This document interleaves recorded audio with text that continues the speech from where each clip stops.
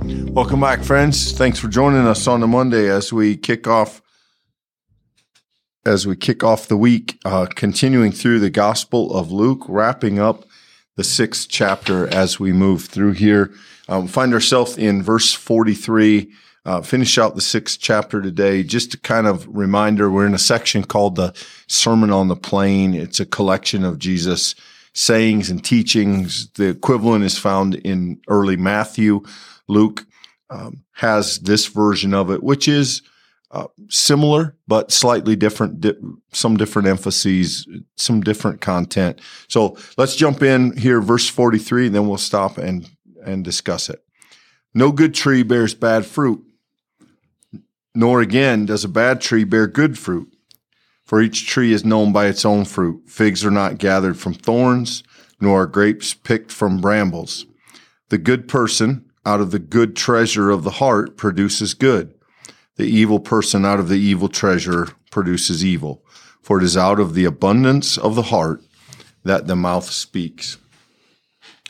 It helps, I think, to remember that in the passage immediately preceding this one, Jesus is talking about judging others and the speck in our eye, the speck in our neighbor's eye versus the log in our own eye. And now we have this, which I think is connected, this idea of bearing good and bad fruit. And there's a simplicity to this that is perhaps a little uncomfortable, because I think most of us understand that people are nuanced and complicated. But there is a kind of bottom line here for Luke that is interesting, Michael. If we have good fruit, it comes from a good tree. And if we have a good tree, it produces good fruit. In other words, the disposition of our heart, the direction of our heart, will determine the kind of things that come forward in our life, the way that we treat people, whether we love or whether we judge, the two sections preceding this one, the way in which we care for the people, who is the section before that, blessed are the poor and the needy and the hungry, etc. And there is, while I think we have to be careful with this, particularly in the negative, I think we do have to have some reluctance to simply label people who do some improper things as bad people. I think we want to be very careful with that. There is something appealing to this kind of simplicity and this kind of challenge to do good things and be good people. The simplicity of that, I think, is helpful at times. Just a reminder that, yes, faith is complicated, and yes, discipleship is tough, and yes, battling our own sinfulness is a struggle. And then at other times, it's just a matter of bear up, be good, and do good. And that's in some ways the heart of the matter. And I think you want to be careful building an entire theology on this, but I think it's a helpful word. Jesus often in his teachings will very specifically address particular issues of the heart. And I think that this particular teaching, as you've already said, Clint, does need to be held in tension with others. But there's a very important, I think, kind of spiritual measuring rod that's being offered here. And I think we need to take it seriously. We need to look at it closely, because fundamentally, Jesus is saying you don't look for good fruit in thorn bushes. You don't look for good things in plants that have been bred or that have grown to yield bad things. And I think that we do need to take this as a measure of self-reflection. I think Christians have often used this as a kind of judgment tool against other people. But if used properly as a self-reflective tool, I think that this forces each of us for a moment to ask, what kind of fruit are we growing in our lives? What do people come to us looking for? Do they come to us looking for gossip? Do they come looking to us that we might, be melodramatic, that we might offer criticisms of other people? Or do they come to us as a peacemaker? Do they come to us to be encouraged? That is a really helpful spiritual measuring stick, I think. And I also want to make very clear, I think Luke, as he tells us this teaching of Jesus, is including very specific language for very important reasons. Verse 45, it's out of the good treasure of the heart. Treasure, wealth, that beautiful sort of gift that we've been given. And we know how much Luke emphasizes. We've mentioned it so many times already.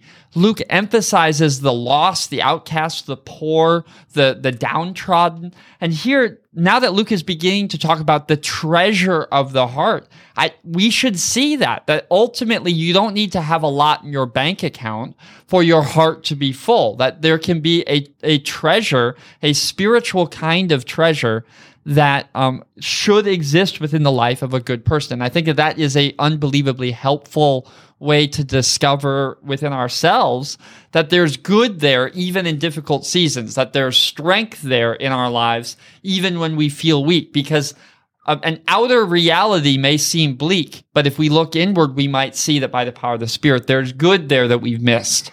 Yeah, and this is in accordance with Matthew too. Jesus talks about, out of the abundance of the heart. This is a theme of the Gospels that shows up in other places. But this idea that ultimately there is something, we use this language of heart, but there is a guiding premise inside of us, whether for good or evil.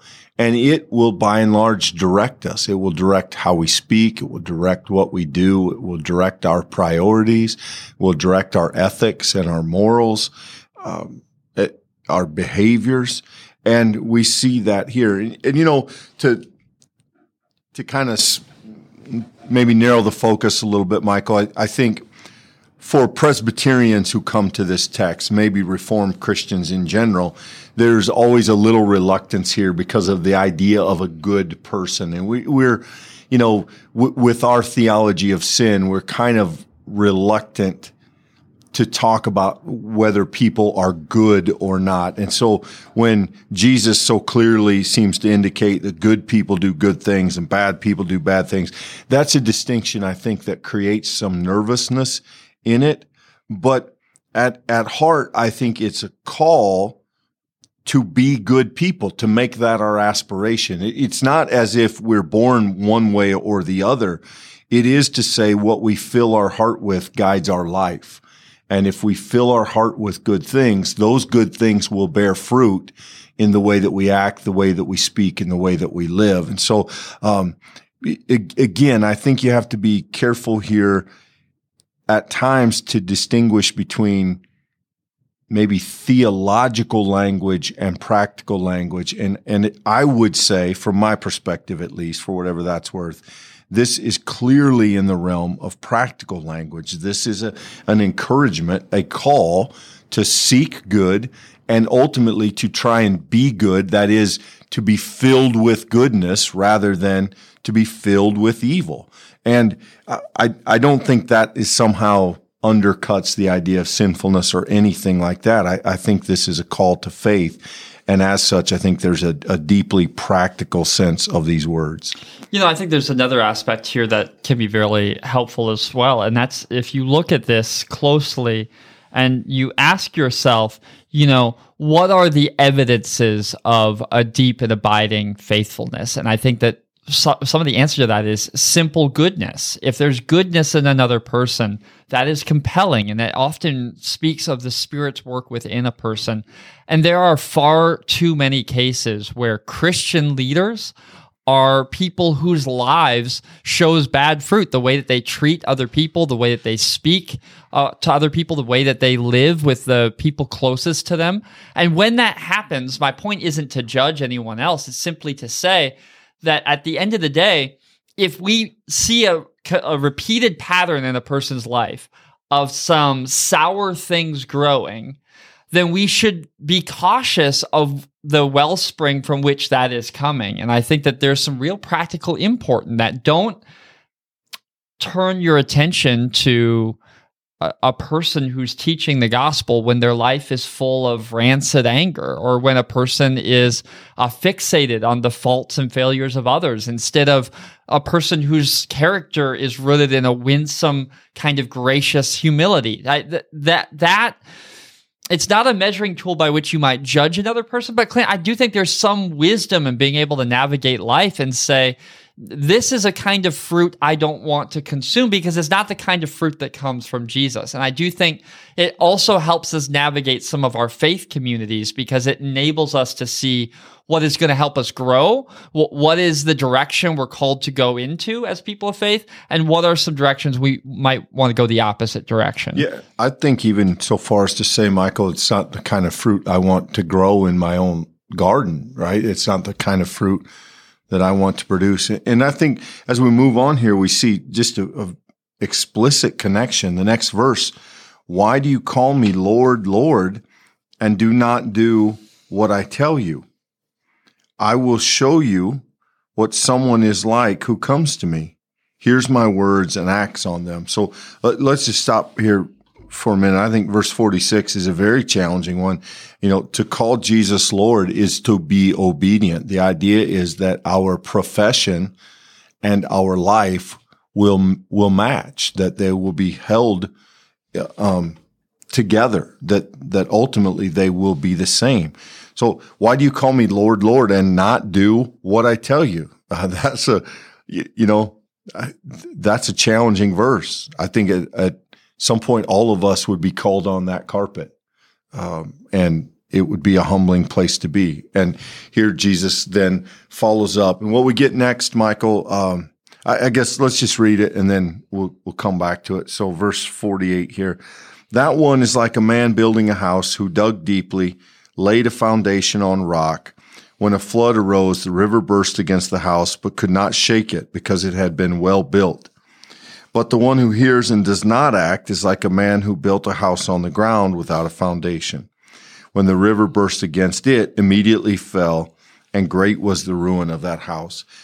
I suspect, Michael, that most people know this version of the parable from Matthew, the wise man and the foolish man, where they build on different ground, the good ground, the rock versus the sand. Probably sang the song when we were kids. Luke has a slightly different version of the same parable. It conveys the same idea, but here it's the effort. It's the laziness of not building a foundation rather than the laziness of selecting the easiest ground. I don't know that the parables are significantly different. I think they arrive at the same place, but it is interesting here that the idea here is not what ground one builds on, but whether one takes the time to build a solid foundation. And the one who does withstands the torments of the storm. The one who does not topples, and his house has a great fall. I think, again, this is a beloved parable. The idea of what's holding you up. What are you attached to? And I think if you're expanding this sermon enough to preach or think about it devotionally, you go so far as to say, it is likely that you don't know that until hard weather comes. You do not know that until difficult times show up. It is then, and really only then, often, that the foundation is tested and that the building method is tested. And I think what's interesting here is that both men go through the trouble of building a house. They both put in the effort. They both put in the time. But one ultimately makes a better choice in building on a foundation that is ready to withstand the troubles of life, the troubles of the storm, and the other doesn't. And so, in extension, one bears good fruit and one does not, because one withstands and one does not. So, a different version of the parable, but I think not a different message. I think the temptation of a story like this, Clint, is to get caught on the story and not on the thing it's trying to teach. And by way of illustrating that, as people who have given some thought to preaching, there are certain times in preaching when you preach an illustration And sometimes that illustration is just really descriptive or vibrant, or it really connects with people in a particular time. And we both talked about this, about the danger of when sometimes the illustration is the only thing that people hear in the sermon. They walk home with, wow, that story was just compelling, and not with the point that that story was trying to teach. And I want to really direct your attention to the point that Jesus is trying to teach. It's an incredible way that he illustrates it, but let's not forget what he's trying to illustrate. Verse 47, I will show you what someone is like who comes to me, hears my words, and acts on them.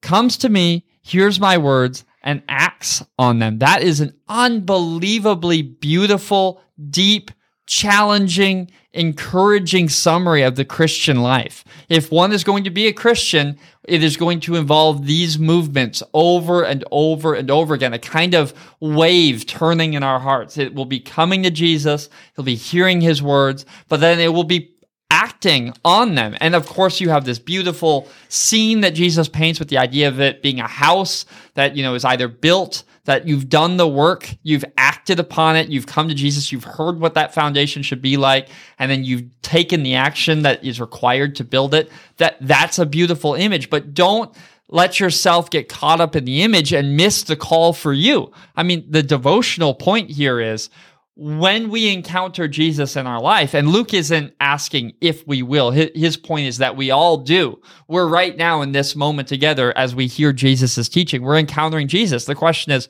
will we act on it? Will it be enfleshed in us? Will it actually practically show up in our lives in such a way that it is real? And, I do think that as Christians, it's easy to go through an entire day, and the only time we've given thought to prayer is when we sit down at the meal. Or the only time that we make it into Scripture in the entire week is for a short period of time on Sunday. That's the kind of thing I think that Jesus calls us to radical renewing of the mind, that there's an actual practical changed lifeness to the life of a person who's come and heard Jesus. And I believe that is a beautiful, challenging call to really measure ourselves against. Yeah, okay. Well, I want to be cautious here, but I think this is interesting, Michael. So from a Reformed perspective, Presbyterian perspective, again, and that's sort of the circle we live in, we've had these long drawn out debates historically and theologically about faith and works. And while those matter at a theological level, I do think they help us understand something of the nature of grace, etc. Those things have been very keys. They've been key points in helping us understand who we are theologically in our tradition. There is a sense in which they add something to the gospel that I think at times the gospel isn't very worried about. For the gospel, what you believe is what you do in most cases. And so the idea here, we are a people who get a little nervous about the idea of works and works righteousness and the language of do and have to do. That historically has been kind of troubling ground for us. And yet I think it's really helpful. That from a discipleship perspective, Jesus says, you call me Lord, but you don't do what I tell you. You build the house, you do the work, but you don't build it on things that can be trusted. You bear fruit, but it's the wrong fruit. Bear good fruit, do what I tell you, and build on the right foundation. And there's so much in this active language of doing and working. And yes, it has to be kept in context, because we're not trying to teach a works righteousness here from our perspective, but works matter. What we do matters. It's the litmus test of what we believe. And I think sometimes texts like this help us sort of shake loose those cobwebs and see it is deeply important to the Scripture how we incorporate what we believe. And ultimately, I think in this language of bearing fruit, how what we believe comes out into what we do and how we live. Anyone who's spent time in the faith knows that the faith requires discipline. It requires a habit. It requires that we step out and that we participate in the inward working of the Spirit of God that's been gifted to us. I think the question is, do we evaluate that? Do we ever step back and ask, what kind of fruit has my life had? Have I done what Jesus said, or have I merely heard it? And I think that's the clear, simple invitation that comes to us today. Not, have you worked enough to work your way into God's grace or goodness, or have you been smart enough to be able to get access to the special divine knowledge? It's none of that. It's, have you as a person heard Jesus, and then that's become a part of your lived life? Have you been able to participate in the building of your life in such a way that God has been the one upon whom you've built your hope and your trust? And of course, we know that in a real life that ebbs and flows and that changes, and different seasons bring different aspects of the faith. All of that's good and proper, but it is a mistake to go our entire life of faith and never ask, what kind of fruit is there? What kind of evidence of me hearing the good news can be seen in my life? And Jesus makes it clear that that is part of what it means to follow him. Yeah, I want to be careful here, Michael. I don't want to get too preachy or too reflective, but done 2 funerals in about 48 hours, have another one later in the week. And I think those are always moments that I find myself reflecting on some of those questions. For each of us, there will be a day where our friends and family gather, and those closest to us will remember the story of our life. They'll remember the moments that they shared with us. And more so than what we said we believed, those people will know by the nature of our life what we stood for, what we did, how we treated people. I don't mean that we got it right all the time, but someday people will gather to tell your story. And what will the story be from those who know it best and watched it most closely? Will they be able to say, it's clear to me what he believed, what she believed. I saw it. I watched it. I partook of the fruit of it. I saw the storms hit the house and the house didn't fall. I mean, those are the markers ultimately that will one day be judged as to whether we believed or whether we whether we said we believed or whether we actually believed. And I don't want to oversimplify that, because we all know faith can be a struggle, but I think I find myself thinking those thoughts whenever we gather to say goodbye to someone, because at that point, those who knew them best are considering who they really were. And, we all hope that when that day comes for us, the people who know us best will be able to say, yeah, I saw that fruit, and I believe that was a good foundation. Faith is a mysterious, powerful force, and we find faith in some very surprising places, which is exactly where our story tomorrow is going to take us. So don't miss our study tomorrow as we jump into a surprising person of faith. And I assure you, there will be much for us to learn in that encounter. Until then, be blessed. We look forward to seeing you tomorrow. Thanks, everybody.